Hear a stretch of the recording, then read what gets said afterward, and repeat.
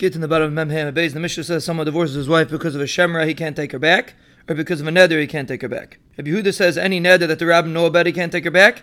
If the rabbim don't, he could take her back. And Meir says any neder that needs a chacham, he can't take her back. If it doesn't need a chacham, he could take her back. Abelazar says they asked one that needs a chacham because of one that doesn't. And basically Rabbi Yehuda says there was a story in Sidon, someone told his wife, Kainim e'eini megarshich, and he divorced her, and the Chum allowed him to take her back because of Tikkun Olam. Rabbi Yosef ben Yumi says in the name of Nachman that he has to say at the time of Gerushin, I'm divorcing you because of a Shemra. And he holds the reason for this takana is because he might come to mess her up and say, if I would have known that it's not true, or if I would have known that I could have matted neder, I wouldn't have divorced you. So that's only if he said at the time of the Gerushin. If not, he can't mess her up. There might be another lashon that at the time that he's divorcing her, he should tell her, you should know that I'm divorcing you because of Shemra, because of neder. So he holds the reason for the takana is that Bnei Yisrael shouldn't be prutzis and arayis and nedarim. So therefore, when he divorces her, he should say the reason why he's divorcing her. The Imam makes a brayso like the first lashon. Amir says the reason why they said you can't take her back is because we're afraid she's going to marry somebody else, and it's going to be not true. And you're going to say, if I would have known it's not true, even if they would have paid me 100 mon, I wouldn't have divorced her. So that gets batal on the bottom of Mamzer. Therefore, we tell him, you should know that if you divorce your wife because of a shemra, you can't take her back.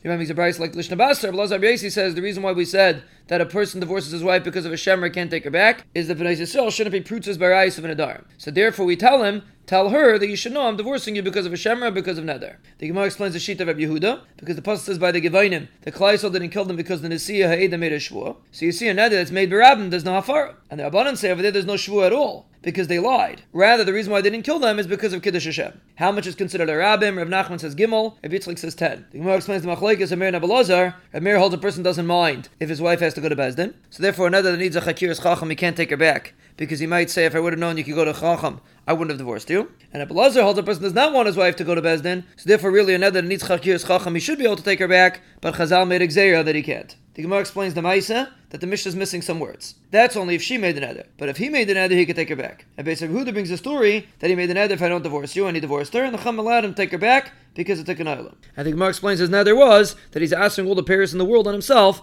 if he doesn't divorce her. The Gemara explains the Chiddush that they allowed him to take her back, because you would think Rav Nosson says someone makes a neder as if he built a bama, and if you're Mekayim, it's as if he's makar of a carbon. Kamash Malon, we still allow him to take her back. And when the Mishnah says in Pei Tikkun Olam, Rav Shesha says it's going on the Reish of the Mishnah, Ravina says it's going on the Seifa. That in this instance there's no problem of Tikkun Olam. The Mishnah says someone divorces his wife because she's an islandess, Rabbi Yehuda says he can't take her back, and the Chum say he could. If she got married to somebody else, and she had children from him, and she's Tever her Ksuba, Rabbi Yehuda says we tell her if you're silent it's better than when you talk, because he's going to say he didn't want to divorce her, and the get's going to be batal. The Gemara asks, is Rabbi Yehuda afraid of Kilkal and Rabbanan or not? But we see the opposite. The Mishnah says someone divorces his wife because of a shemra, he can't take her back, or because of a neder.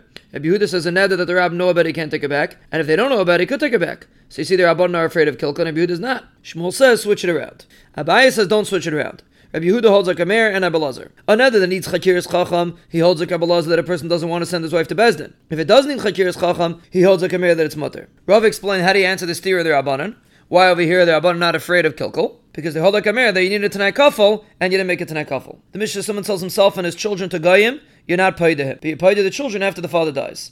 Rav Asi says we're talking about that he sold himself once, twice, and 3 times. The people in Bnei Michsi borrowed money from Goyim and they didn't have what to pay back, and they came and they took them. So Huna said we can't be paid to you back because the Mishnah says you're not paid to him. I think Mark explains they were rugged to do it, so therefore they wouldn't want to be paid to them. There's a person that sold himself to Ludai who eat people. They came in front of Rav Ami and they asked him to be paid to. He says the Mishnah says you could be paid to the banim because they're going to be mekolkol. And for sure over here we're afraid they're going to get killed. The Abana told Rav Ami this person's a Yisrael mummer and he has heter and isser in front of him and he eats the isser. So he told him I'm sorry I can't be mad to them to be paid to you.